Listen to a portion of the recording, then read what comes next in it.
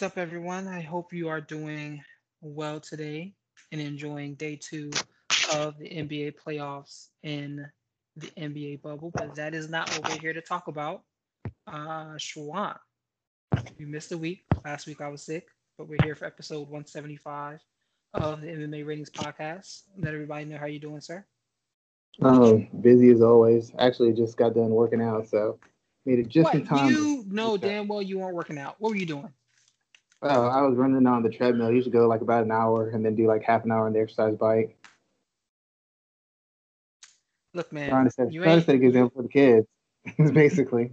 you ain't got to come on the show and start lying, though. You ain't never done that before. Don't start no new habit of coming on here telling some type of story. All right, the fans ain't gonna get behind you for that. Oh man, missed you. Huh? You doing good? Say it again. I said I missed the rapier sharp humor of one Rafael Garcia. Whatever. I'm good, man. I'm chilling, watching this game. Who you think gonna win the playoffs this year? Who you got I winning? figured it's between Lakers and Clippers. I think they got it. I want to say Lakers, but they gotta get that 3-point shooting thing fixed. You got to hit threes to win nowadays. You got to hit some, and they're just so bad right now. But if they get the 3-point shooting fixed, I'm gonna go with Lakers. Man, as much as I agree with that, I want to see Portland win this series, but we know it's not gonna happen. Yeah, no, they can't play enough defense. They can score, they can't stop. I mean, everybody who played them since they've been in the bubble been putting up career high number. I mean, Karis LeVert dropped almost 40 points on him, and I know he's a good player, but he ain't 40 points good. No, he ain't. I mean, 40. Yeah, but this has been a crazy season. I've been loving it. But we're not here to talk about basketball, even though we probably could do a whole show about basketball because there's plenty of MMA action for us to discuss. But before we do that, as always, I want to thank you for taking the time to listen to the show. You can find all of the content from MMA Ratings starting at MMAratings.net. You can check us out there. And you can also subscribe to all of our social media channels, MMA Ratings Net on Instagram and Twitter. And you can also catch us on YouTube at MMA Ratings. We have a Spotify and Google Podcasts, Apple iTunes, and a Breaker profiles as well for our podcast, which is this one on Tuesdays and the pro wrestling one I do Wednesday, Thursday, Friday, Saturday, one of the days throughout the week, but I also do that later on in the week. But all of those names are also MMA Ratings. Myself, you can catch me at R Garcia underscore sports. Schwan Humes, you can catch me at Black Jordan Breed. So be sure to check us all out to see what type of foolishness we're talking about, ranting and raving every day of the week. So let's go ahead and jump into the Schwan and talk about UFC 252, where Stipe Miocic defeats Daniel Cormier via unanimous decision to keep the heavyweight title around his waist and end the trilogy with 2 wins to one over Cormier. And what I want to talk about with Stipe is the strategy adjustments that he made. And this was probably the biggest talking point for me coming into this last weekend's fight because you saw adjustments from both fighters from each fight. And I think that's what probably was what is most interesting to me about these fights too, that they got progressively longer each time they fought. They fought 2018, 2019, and now 2020. And we saw key strategy adjustments from Stipe this time around that really played into his victory, such as whenever he was getting into the clinch, he was using his left hand to control Cormier's right hand because he knew that right hand overhand right coming out of the clinch is what blew his face off in the first fight and also hurt him in the second fight as well. He got dropped by it too. This fight at the end of the first round, so he was really doing a good job of checking that hand. But Schwan, talk about that adjustment and what other strategy adjustments you saw from Stipe in this 5 round fight. That was the biggest one. I think DC was used to getting those clinches and getting them easy, and he would use them for rest spots. Because one, Stipe was accepting the position, so then DC could essentially hold him up against the cage or tie him up in center cage, and either just rest, or he could wear on Stipe, or he could just land bombs on him. So it was a position that gave him multiple options in what he wanted to do against Stipe: slow the pace, wear him down, or punish him. And Stipe making that less of a factor took probably, I don't want to say it took like 50%, but probably somewhere at 25, 30% of Daniel's meaningful offense was taken away when he essentially neutralized that position. The uh, the big thing about Stipe is, in my opinion, the biggest secret, the biggest advantage he had is striking. Daniel Cormier has a very functional brand of striking, not very defensively sound, not very offensively structured. The footwork's not all there. The combination punching isn't often there. He headhunts a lot. Really, Stipe had the footwork, the length, and the offensive skill set to really stay at range and kind of take Daniel apart with kicks to the leg, kicks to the body, and a long jab and long right hand and some feints. And with his footwork, he should be able to enter on angles, exit on angles, and circle around Cormier. But Cormier's athleticism and the fact that Cormier won't be scared off by big shots, he'll still come forward, is essentially what threw Stipe's initial game plan off. Because he wants to use the range, he wants to use the striking. Because once you get it at range, technically speaking, there's not much Daniel does better than Stipe.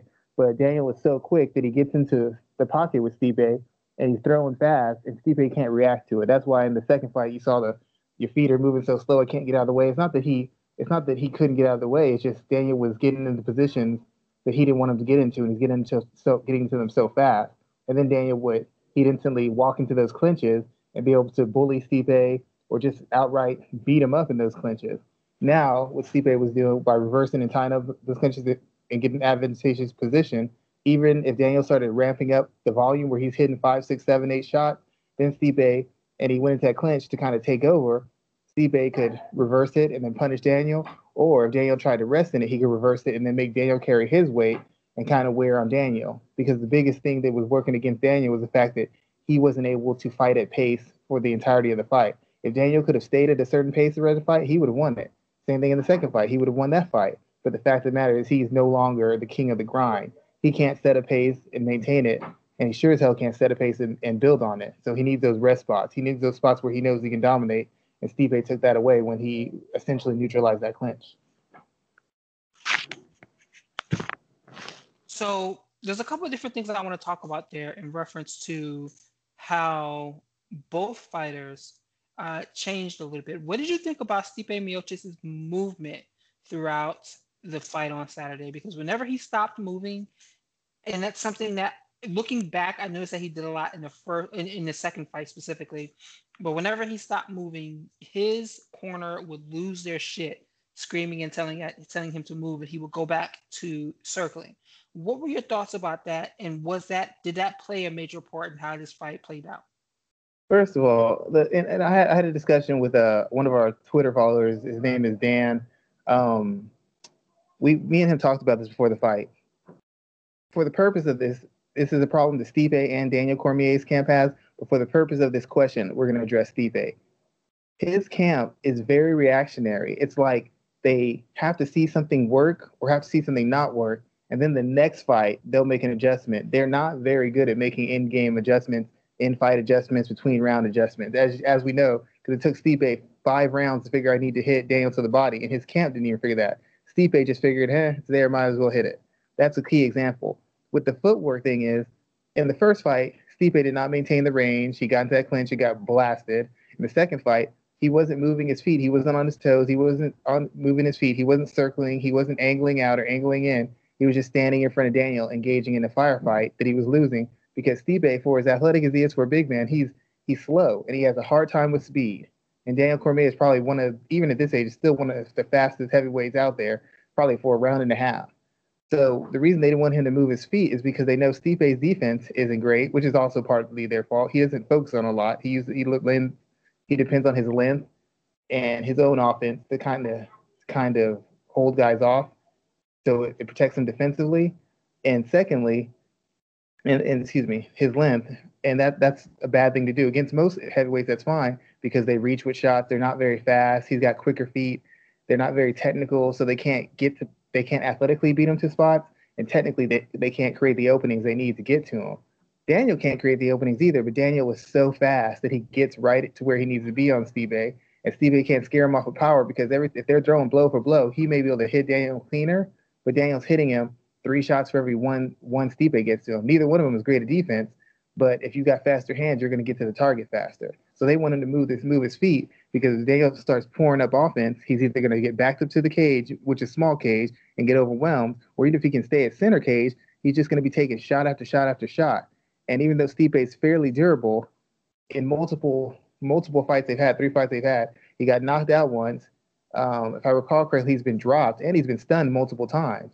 So their biggest thing is move your feet so that Daniel can't go in that straight line and blitz you. He can't just tee off on you because Daniel's footwork isn't good enough. He doesn't step around you. He doesn't step with you. He doesn't cut you off at angles.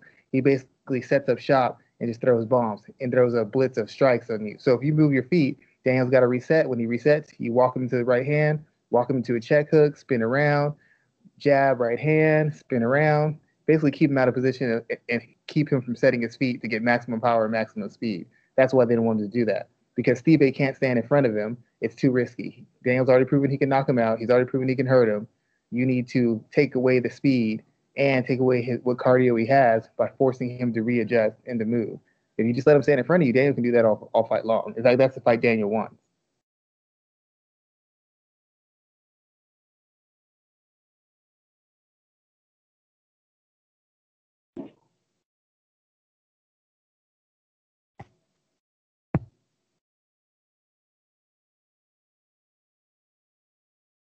There?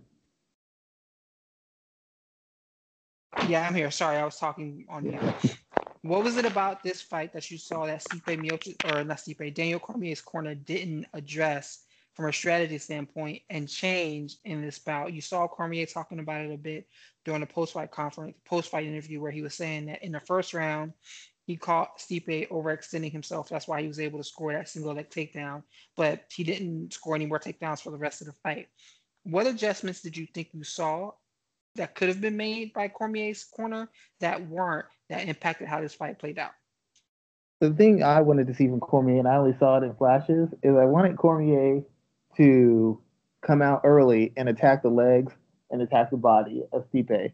I know attacking the body is a risk because Stipe could counter him with a hook or hit him with an uppercut or maybe get to knees, even though Stipe is not a real big knee guy. But I wanted to see him attack the gas tank of Miocic. When you just headhunt, yeah, you can hurt a guy, yeah, you can rock him, but and you build up attritional damage that way by racking up the punishment, but you're not really slowing him down past a certain point. And one of the biggest things that Stipe did was he attacked Daniel's body so that whatever cardio he had, whatever volume he could throw, would be minimized. And I would have liked to see Daniel do something similar. Stipe's got those long legs, kick at the inside of the legs, kick the outside of the legs, take some of the spring off his steps, take away some of that mobility. And then on the other side of that, also attack the body. You know, we know Stipe was getting tired, even though he was essentially controlling the fight. Stipe got tired in both fights. In the second fight, he was tired and pushed through. In the last fight, towards the last last few minutes, Daniel was hitting him in succession. Daniel was putting some pressure on him, and Stipe looked a little ragged. But Daniel never made a full commitment to taking those legs and taking the body away from him. That's what I would like to see. And another thing I would like to see is Daniel use level changes, not for the actual takedowns, but just level changes on the shots. Change level, use the body head combination instead of going for the head all the time. Because when you miss headshot and you're throwing hard, you're wasting a lot of energy. You're wearing yourself down. And then also, when every time he's missing, he's getting countered by Stipe. So he's not just exhausting himself; he's taking punishment. I would have liked him to see go low, go high, go low. That way, you're attacking multiple areas on the body. It makes it harder to defend because he doesn't know if you're going to the body or you're going to the head. Also, it helps you find a rhythm for your headshots because the body's always there. If nothing else, you can always touch the body. And secondly, defensively, it protects you because if you're going up and down, you attack the head, he swings, you go under, body, come over top for the head. It essentially makes you more defensively sound and it makes him have to holster his shots a little bit because he doesn't know if you're going to be there when he returns fire. And if he misses and exposes himself, those ribs are getting roasted or that jaw is going to be exposed. But Daniel Cormier's team seemingly didn't drill that enough because I didn't see a whole lot of it from the word go. I don't mean he didn't do it in the fight. I would have liked to see him do that from the word go. Because once you get the level changes going, are you dropping levels to go for the body shot? Or is now the time when you drop levels and you go for the takedown. There's different things you can do to set the takedowns up. There's different things you can do to set the clinches up. And Daniel seemed to have the most unimaginative ways of getting to the clinch and the most unimaginative ways of getting takedowns. They were high, higher in effort, high in energy, and basically didn't get him much results when he did get to him.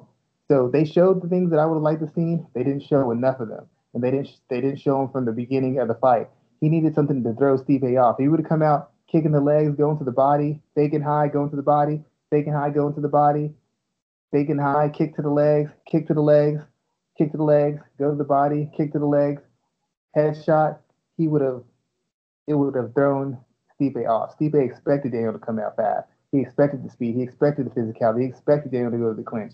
He did not expect Daniel to change levels because when Daniel started changing levels on him, he wasn't ready for it. When Daniel started committing to the body, Stipe didn't really have any consistent counters for it. When Daniel, the few times he kicked to the legs, Stipe wasn't punishing him for it because he wasn't expecting it. But the things he did expect Daniel to do, he had an answer for.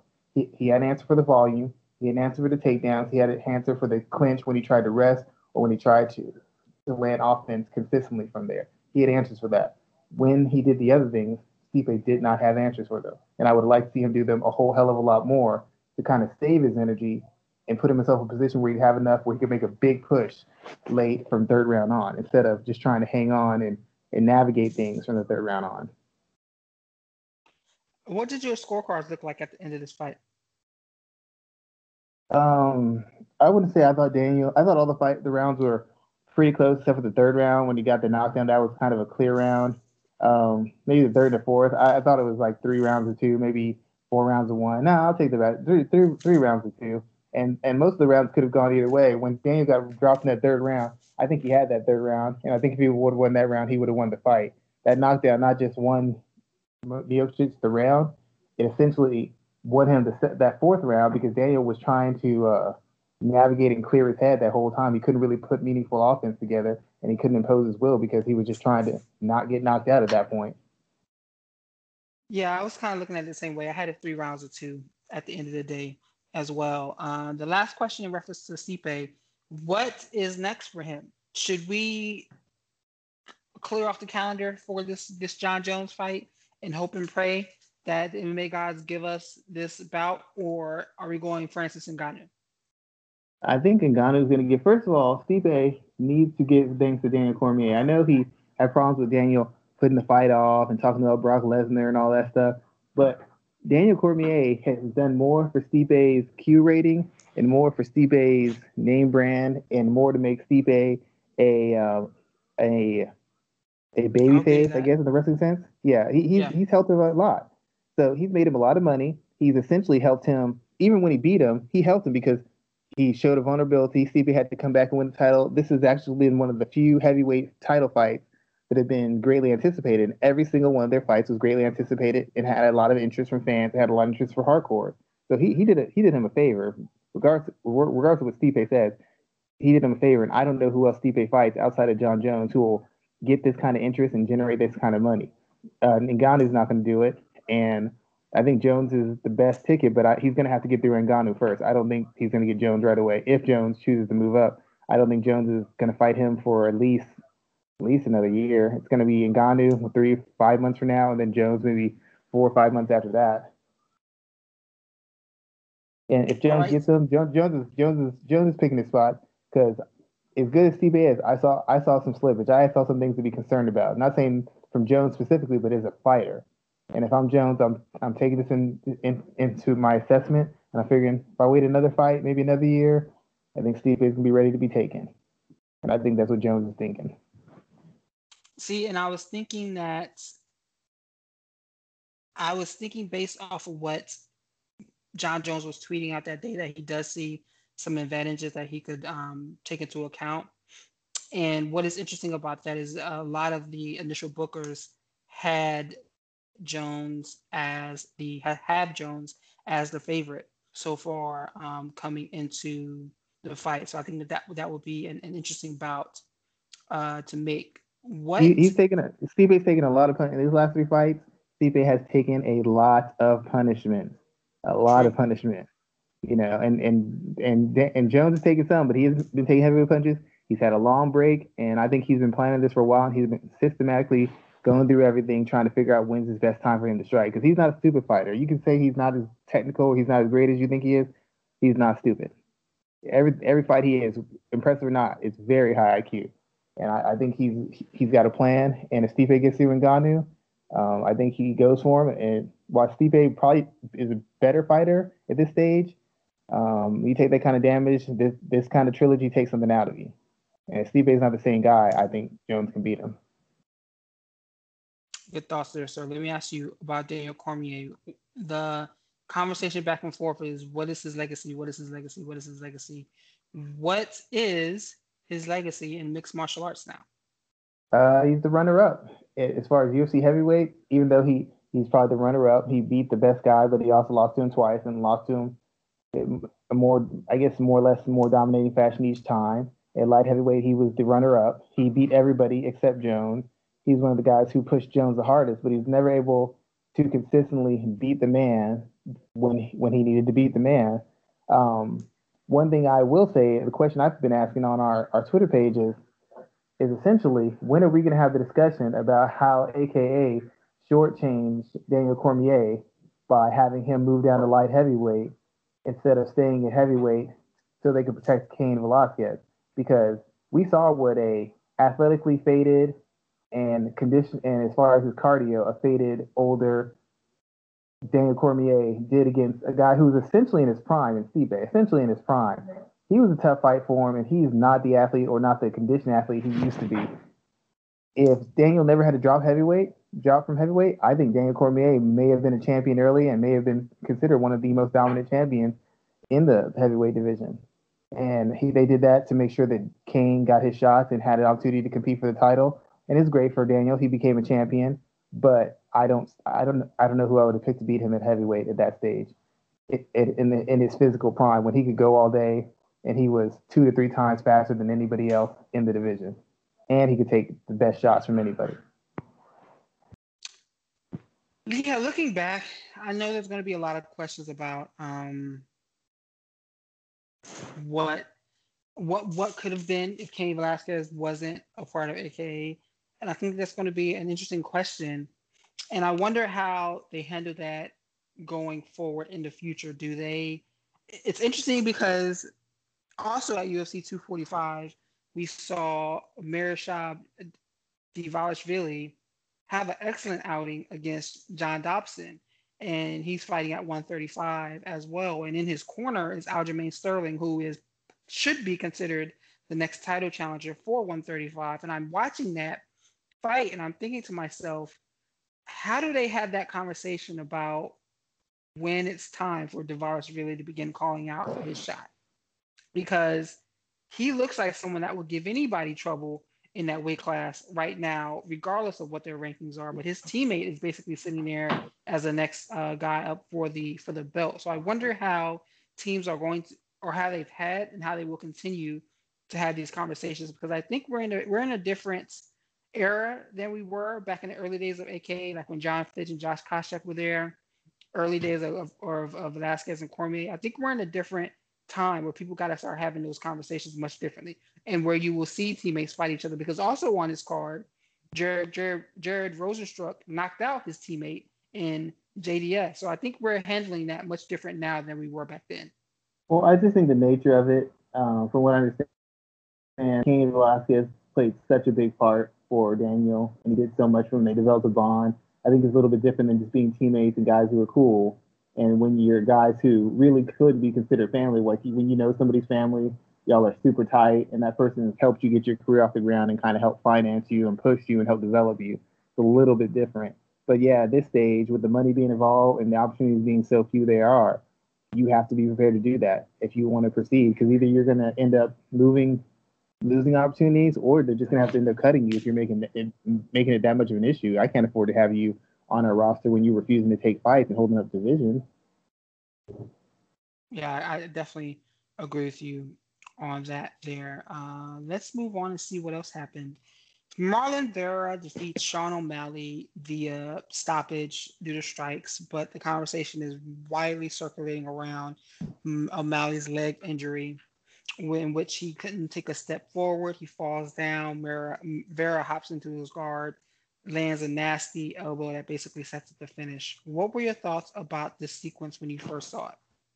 Well, I was thinking, I didn't know if it came off a leg check or if it came off of their attacking the legs. The one concern that a lot of people had for O'Malley, and one I thought about was that O'Malley, for the most part, hasn't fought anybody who's been dedicated to kicking his legs or even attacked his legs. For the most part, guys he's faced have been very defensive in how they fight him. In fact, they're not like they won't lead. They don't want to throw kicks. They don't want to try to establish a jab. They don't want to pressure him because they're fearful. They're fearful of being countered. They're fearful of being countered because he's got very quick hands. He's a very sharp striker.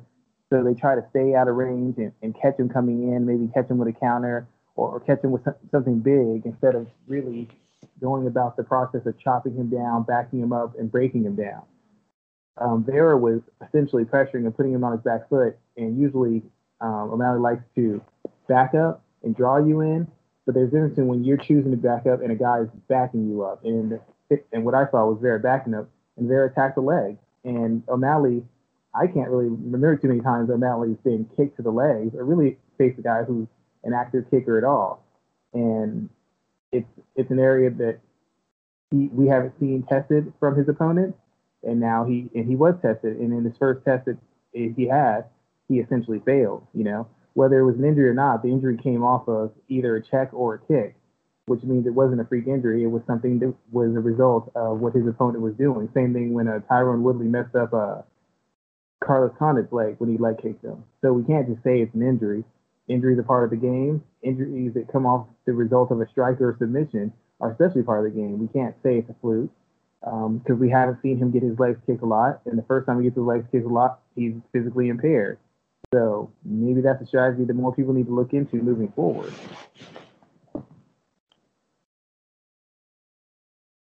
Let me ask this about Sean O'Malley. This is something that caught my eye as soon as he had the injury, and it was clear that he was hurt.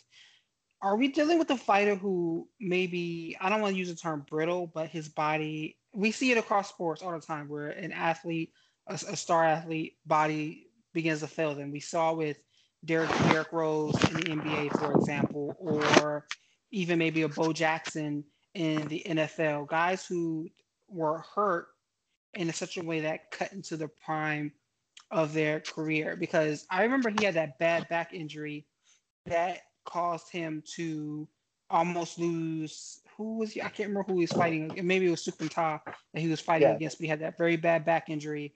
And then he was out for almost a year before the marijuana test failure that he had.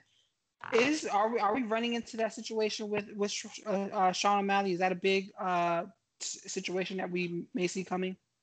Well, you have to wonder. I mean, because he's a young guy, and you haven't seen him in a lot of fights where he's been forced to take punishment. We don't really know how much punishment he can take because most of his fights have been ended fairly quickly, or they've been fights he's been in firm control of.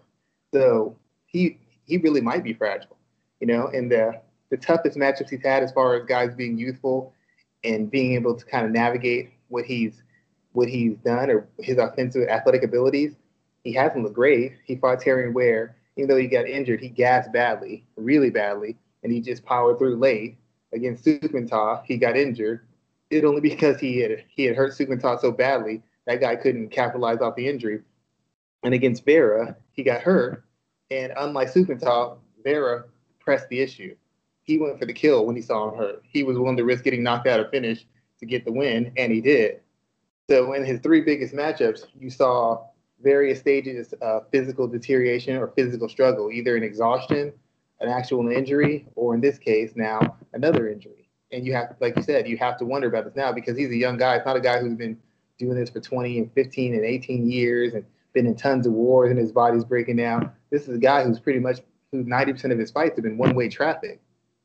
And he's still getting injured. He's still slowing down. He's still having to take extended periods of time off to recover from things. It might just be he's brittle. It could be his body type. It might just be he's susceptible to certain attacks. I don't know which one it is, but you have to ask that question now because you got guys who are 10-year veterans who haven't had this many serious injuries in their career. And then you have Sean O'Malley, who really, I mean, he's had 3 or 4 fights since the Sukmenov fight. So it's like a year and a half, 2 years, and already he's injured and going to be out of commission again for an extended period of time. That's a concern if you're the UFC putting big money into this guy. It might be a concern for a guy who the opposition only is going to get tougher from here on out. You can't give him any more soft touches. You can't give him any more showcase fights. In the division he's in, and the way he talks, and the money he demands, the attention he demands, he's going to be facing more increasingly durable and more increasingly physically punishing fighters moving forward. So how do you hide him? What do you do with these guys next? Do you run this fight right back and kind of build it up based around that, or do you allow Vera to kind of go off and maybe pick up some wins, and while we take the time to reassess and reevaluate what we are doing with Sean O'Malley? Well, first of all, I think there needs to be a reevaluation. I've said this before, and everybody kept calling me a hater. I said he hasn't beaten anybody. Sukmenov is tough, but he's not an established ranked fighter. Eddie Wineland was established in rank like 5 years ago. Eddie Wineland's not a killer anymore. Terrion Ware isn't some great fighter. The guys he's been beating are tough guys. Some guys have a name, some are experienced, but they're not in their prime, and they're not at their most dangerous right now. He's beating up on guys who are the lower end of the top 15, top 20. And he's doing so impressively. That's great. He's doing what he's supposed to do. But people are giving him world elite credit for basically doing a city level job. And while I see the athleticism, I see the sharpness, I see the fluidity, I see the creativity, O'Malley isn't the puncher or the striker as far as power that everybody thinks he is. We still have questions about his cardio. We still have questions about his physicality, and none of that has been challenged yet.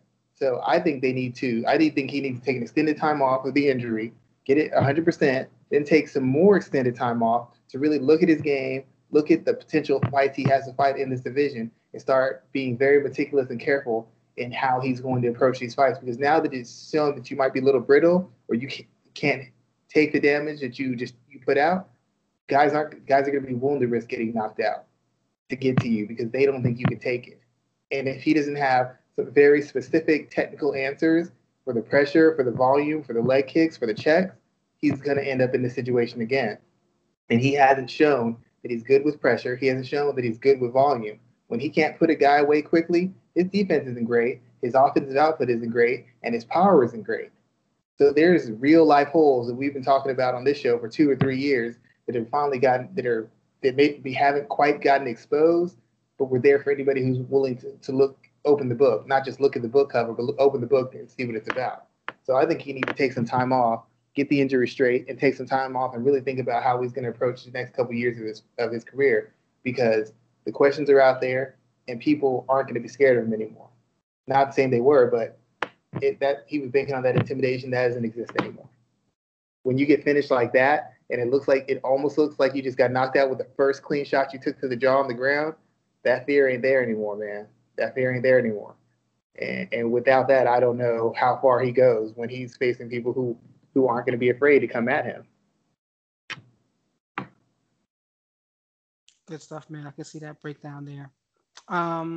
What else stood out to you on Saturday? For me, 3 things stood out, and I want you to kind of pick out some things for yourself as well. Daniel Pineda's performance 6 years after when he was cut from the UFC, he looked fantastic. He came out there, he stopped Herbert Burns. Burns was having issues with the weight cut and was clearly gassed at various moments, but Pineda was not playing that, got the crucifix, was willing to go jiu-jitsu versus jiu-jitsu with them in some spurts on an MMA basis, and got a big win there. Vince Pichel's win over Mayhem Miller, I think this was solid. I liked how Pichel, he took that first round. He knew he had lost that first round, and he came out there and turned things around. And not only, again, same thing as Pineda, but he beats Miller in his own game. Even took his back at the end of the fight there. So I think that's fantastic. And then the third thing that stood out to me was the opening fight between Kai Kamaka and Tony Kelly. Those two guys went at it. I wrote about this as well in the By the Numbers piece, which you need to go to check out on the MMAratings.net website. If you look at the way the fight started and the adjustments that Tony Kelly made from a distance management standpoint to get himself out of danger, but also put Kamaka in a dangerous spots, this was an excellent strategic battle, and I think it's the type of fight that fans need to see when a fight card opens because it does make you interested in seeing the rest of the night. But for you, Shawan, what stood out for you from UFC 252? Well, I had to talk about the DeSantis fight. It was really, it wasn't shocking, but once again, it was very sobering to see how much your initial camp or how much that initial fundamental or lack of fundamental development from a camp can hinder you. Junior Dos Santos is a guy who essentially fights the same way he fought 6 years ago, 10 years ago, whenever he came to the UFC. Only difference is now that chin isn't impenetrable, and his athleticism is taken 1 to 2 steps, if not 3 steps back. And now all the things he could do that he got away with, he can't get away with, and he gets punished for each and every one of them. And it's just a matter of our guys scared of his reputation enough to let him get away with it. Because when they're not, they punish him and they put him out.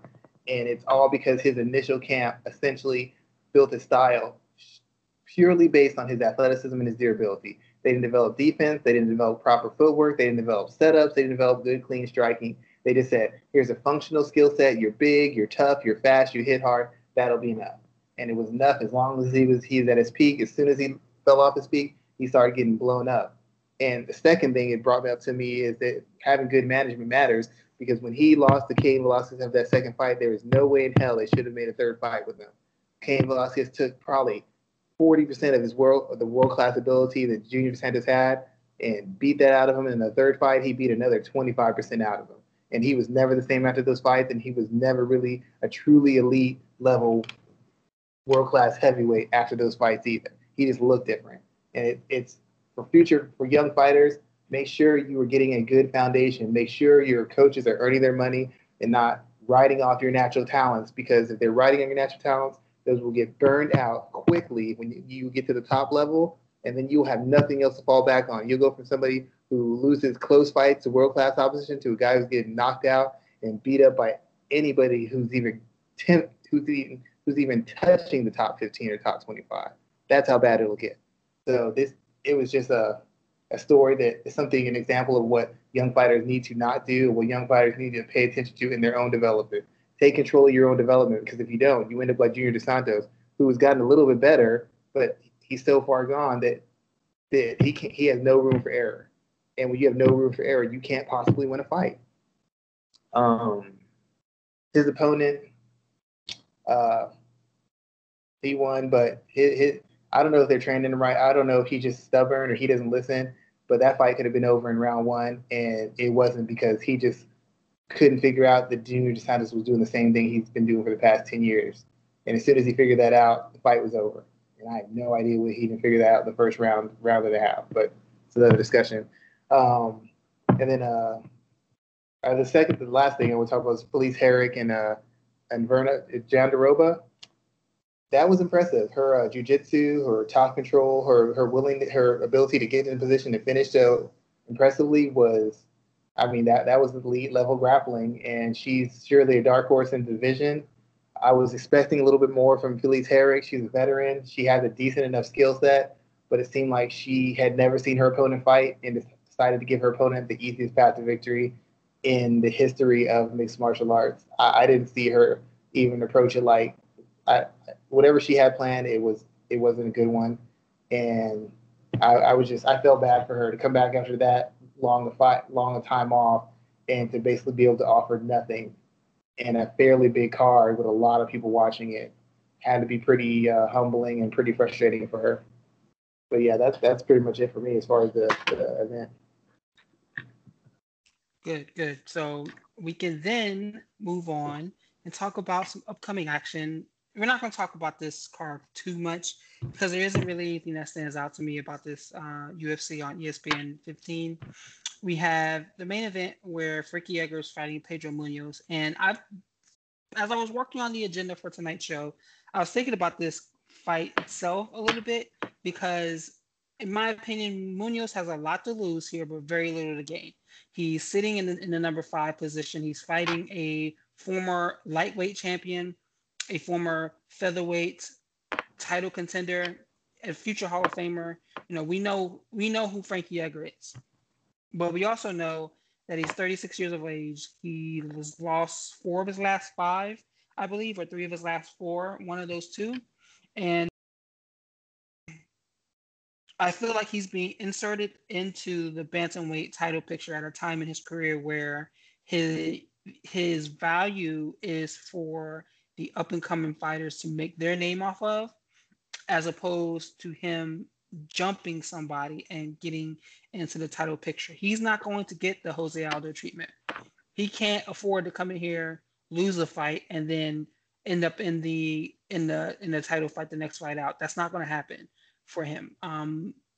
But I think that if, let's say, the next 2 guys, the next 2 bantamweights to fight him and beat him, let's say that happens, that's more value for them than it is for him. I think he's much further off from the title picture than the other way around. What are your thoughts about that, Sean? Yeah, Edgar's won in his last 4. He's 1-4 in his last 4. I mean, excuse me, 1-3 in his last 4, and he's had in between the losses. He's had two knockout losses. I guess they're essentially using him as a showcase fight as a name. I mean, they're giving him a chance to rejuvenate his career.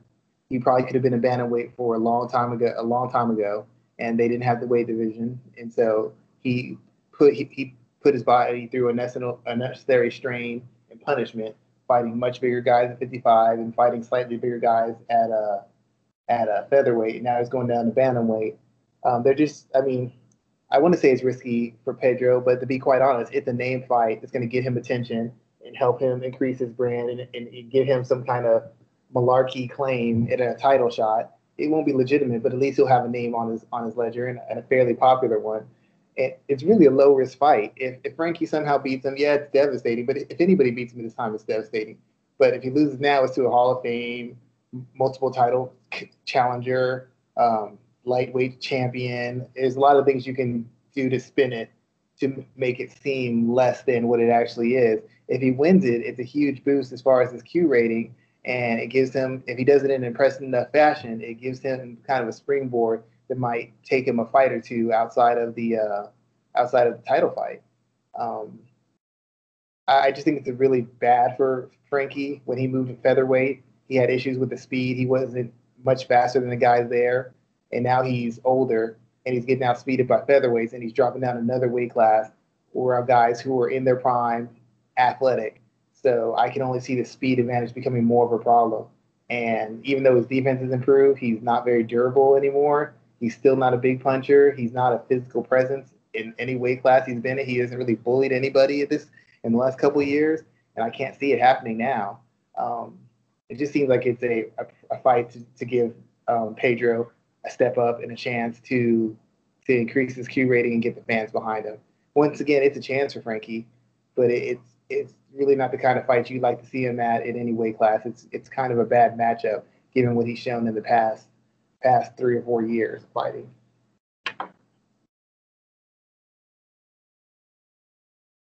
How do you think this fight plays out? Who do you think wins? It's almost impossible for me to pick Frankie. I don't know that he's durable enough anymore. Pedro's a big, strong guy, and he's a good finisher on the ground. It seems like this fight is just made for Frankie to lose. I have a hard time imagining. There's ways he can win it, but I have a hard time imagining him executing these ways at this point in his career. I can agree with that. I used to train with those guys up in Jersey, as I've said before in the past. I think he is someone who definitely has done way too much in this sport. I mean, he's excelled well beyond what people thought he should have done. I remember when they were trying, they didn't have the bantamweight division, and they were trying to push him to drop down to 135 so they could build the bantamweight division around him, and he refused to do so because he wanted to prove that he could hang at 155, and he did that for an exceptional period of time. But I wonder how much more he can take, man. The Brian Ortega knockout was stunning. The Korean Zombie one was even more stunning than that, and he just couldn't keep pace with Max Holloway as well.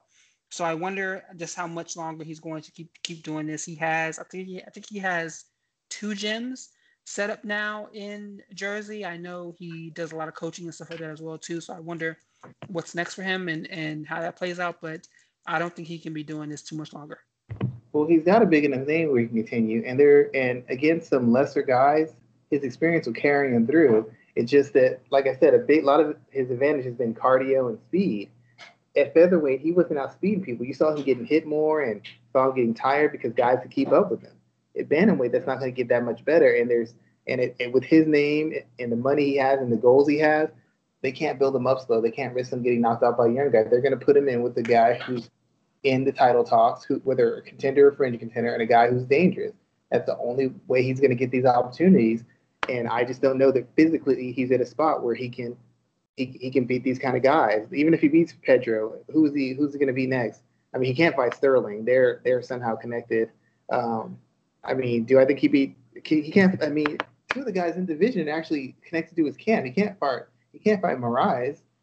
Actually, Moraes doesn't train there anymore. I don't think he trains with those guys anymore. I don't think that they would still fight because actually Moraes is fighting. He was supposed to fight Cody Garbrandt next, but Cody Garbrandt moved down to fight at 125. But they've made some adjustments there. I don't think that they're on. They're not a part of the same team any longer, I should say. But I still don't think that they will take that fight. Yeah, I don't know they would, and it's a bad matchup for him. I mean, there's just a lot of bad matches where he can. But like I said, there's Sterling. He can't fight him. And imagine if he beats Pedro and they give him a title fight, and Sterling's supposed to. I mean, that causes all sorts of problems in a camp. Like I said, I just don't think it's a good move, and I don't think there's a lot of good matches for him in this division. Whether he wins or not Saturday, I just don't think there are. Is there anything else that stands out for you on this card? I'm interested to see how much longer Ovince St. Preux can stay in the UFC. It seems like they're trying to get him out of there. He's been getting some really tough matchups, given the technical flaws he has in his game. So he's been here for a really long time. He's been probably a contender for the title for the majority of his time here. It's interesting to see how long he can maintain his spot, or does he end up getting run out of the UFC in the next year or 2? Anything else stand out for you on Saturday's card? Seeing the strawweight fight, but I don't really think it's a good matchup.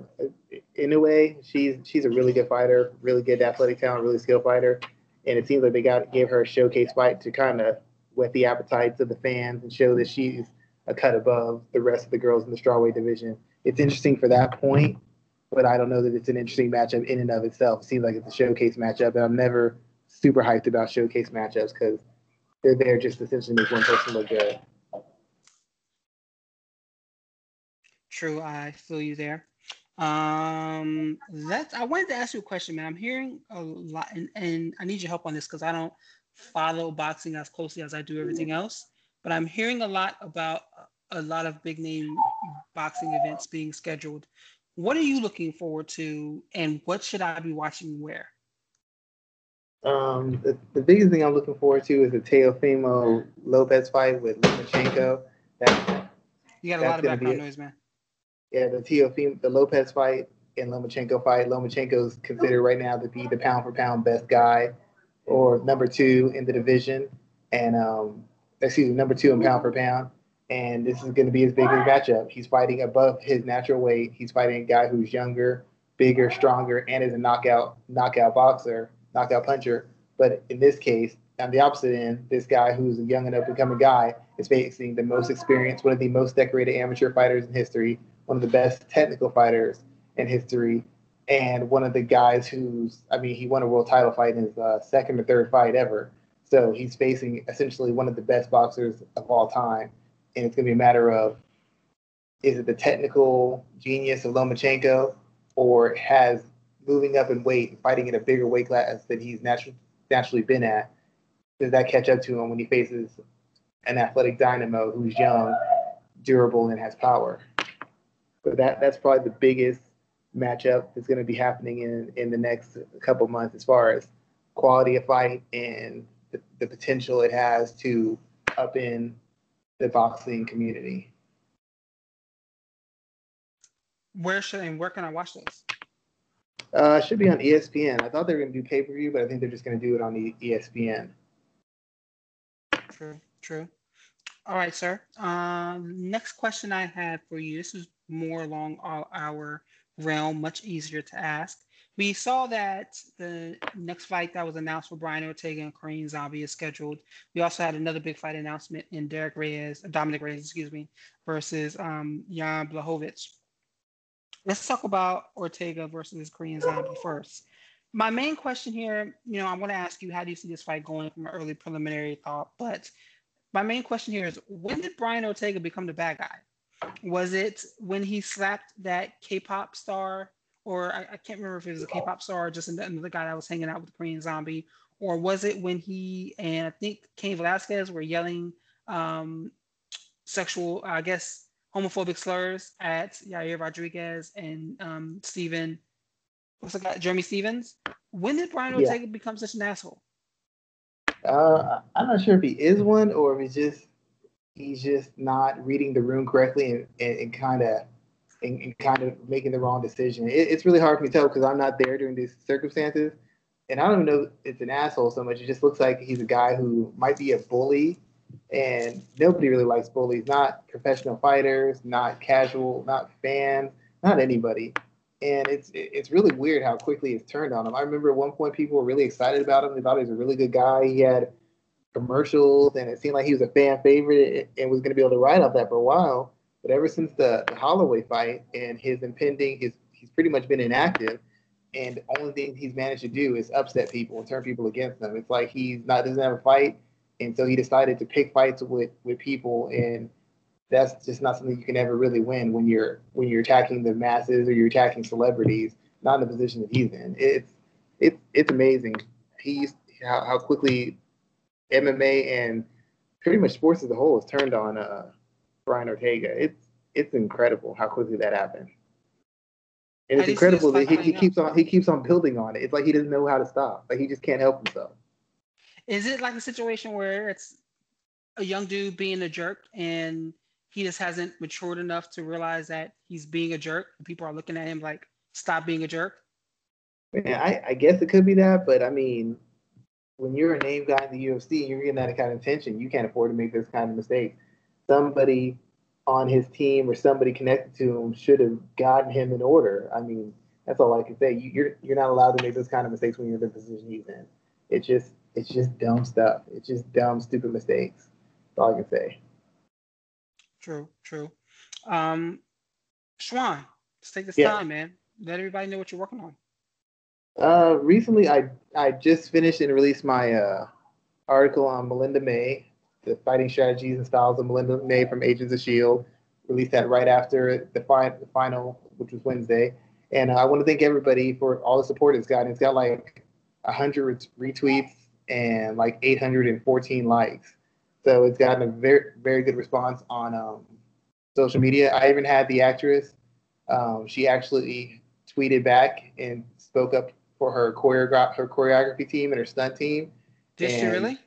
Yeah, she actually Ming Na Wen. She actually retweeted the article, shared it, and liked it, and replied to it. Didn't. No, she asked Michael. He said it to me. I was like, it'd be really cool if she did. What's her name?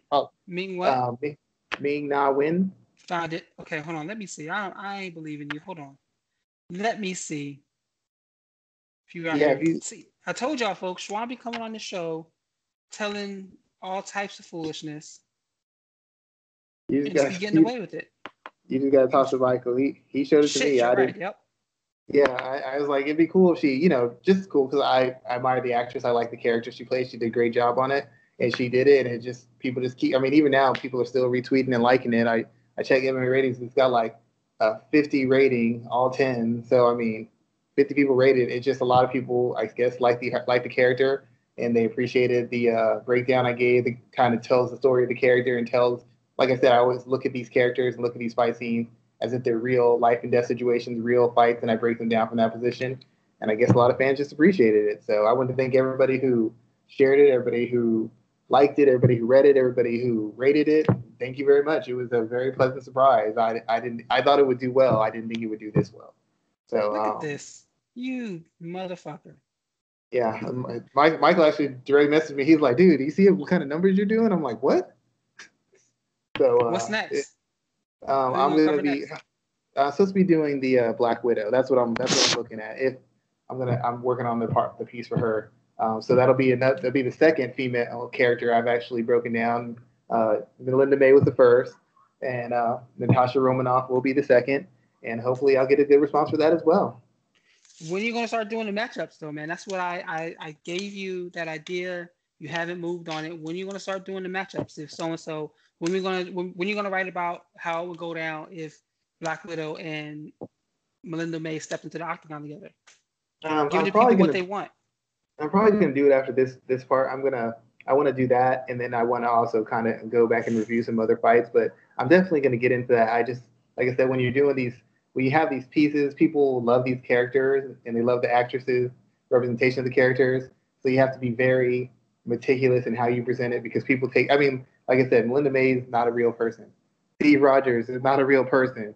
But the people who like these characters and like the actors who played them take it very seriously. And if you misrepresent a technique or misrepresent how a fight would go or misrepresent that person's effectiveness as a fighter, you got problems, and I don't need them. So I want to make sure I get this done and give the proper respect to the actress, the person who created the character, and the character itself, so that the people who are fans of it feel that I did justice to that person. And that's what I like the most about this last one. I heard about people saying very nice things about the Captain America piece, but to actually see people comment and say thank you for giving me this plot, it gave me a better appreciation for what they did on the show. It gave me a better appreciation for the reality of the scenes and the techniques. It gave me a better appreciation for how much hard work this is because you break down fights and fighters on a regular basis, real fighters, and you've worked with them. And for you to give it this kind of attention to detail makes me feel better about my support of the show, my support of the fight scenes, and my support of the character. And that really touched me. That made me feel really good. That people felt that I did the show and the character justice.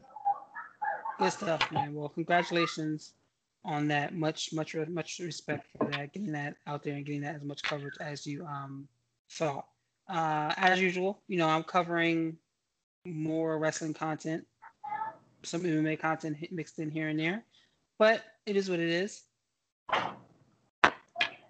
And wow. Okay.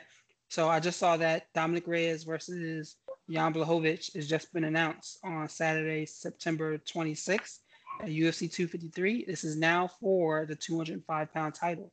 Not even the interim title, the actual title. So that's huge. That's big.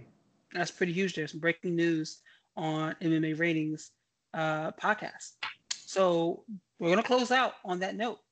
As always, man, thanks again for joining us. We will be back next week. I will be here this weekend because there's a lot of fucking pro wrestling to talk about this week. A lot. So I will be here to talk about that. But with that in mind, I'm going to close out. Thank you again, Shawan, for having a great episode. Congrats again on the success of that piece. And we'll be back here next week. Yeah, thank you very much for having me on the show. You take it easy, and I'll see you next week, man.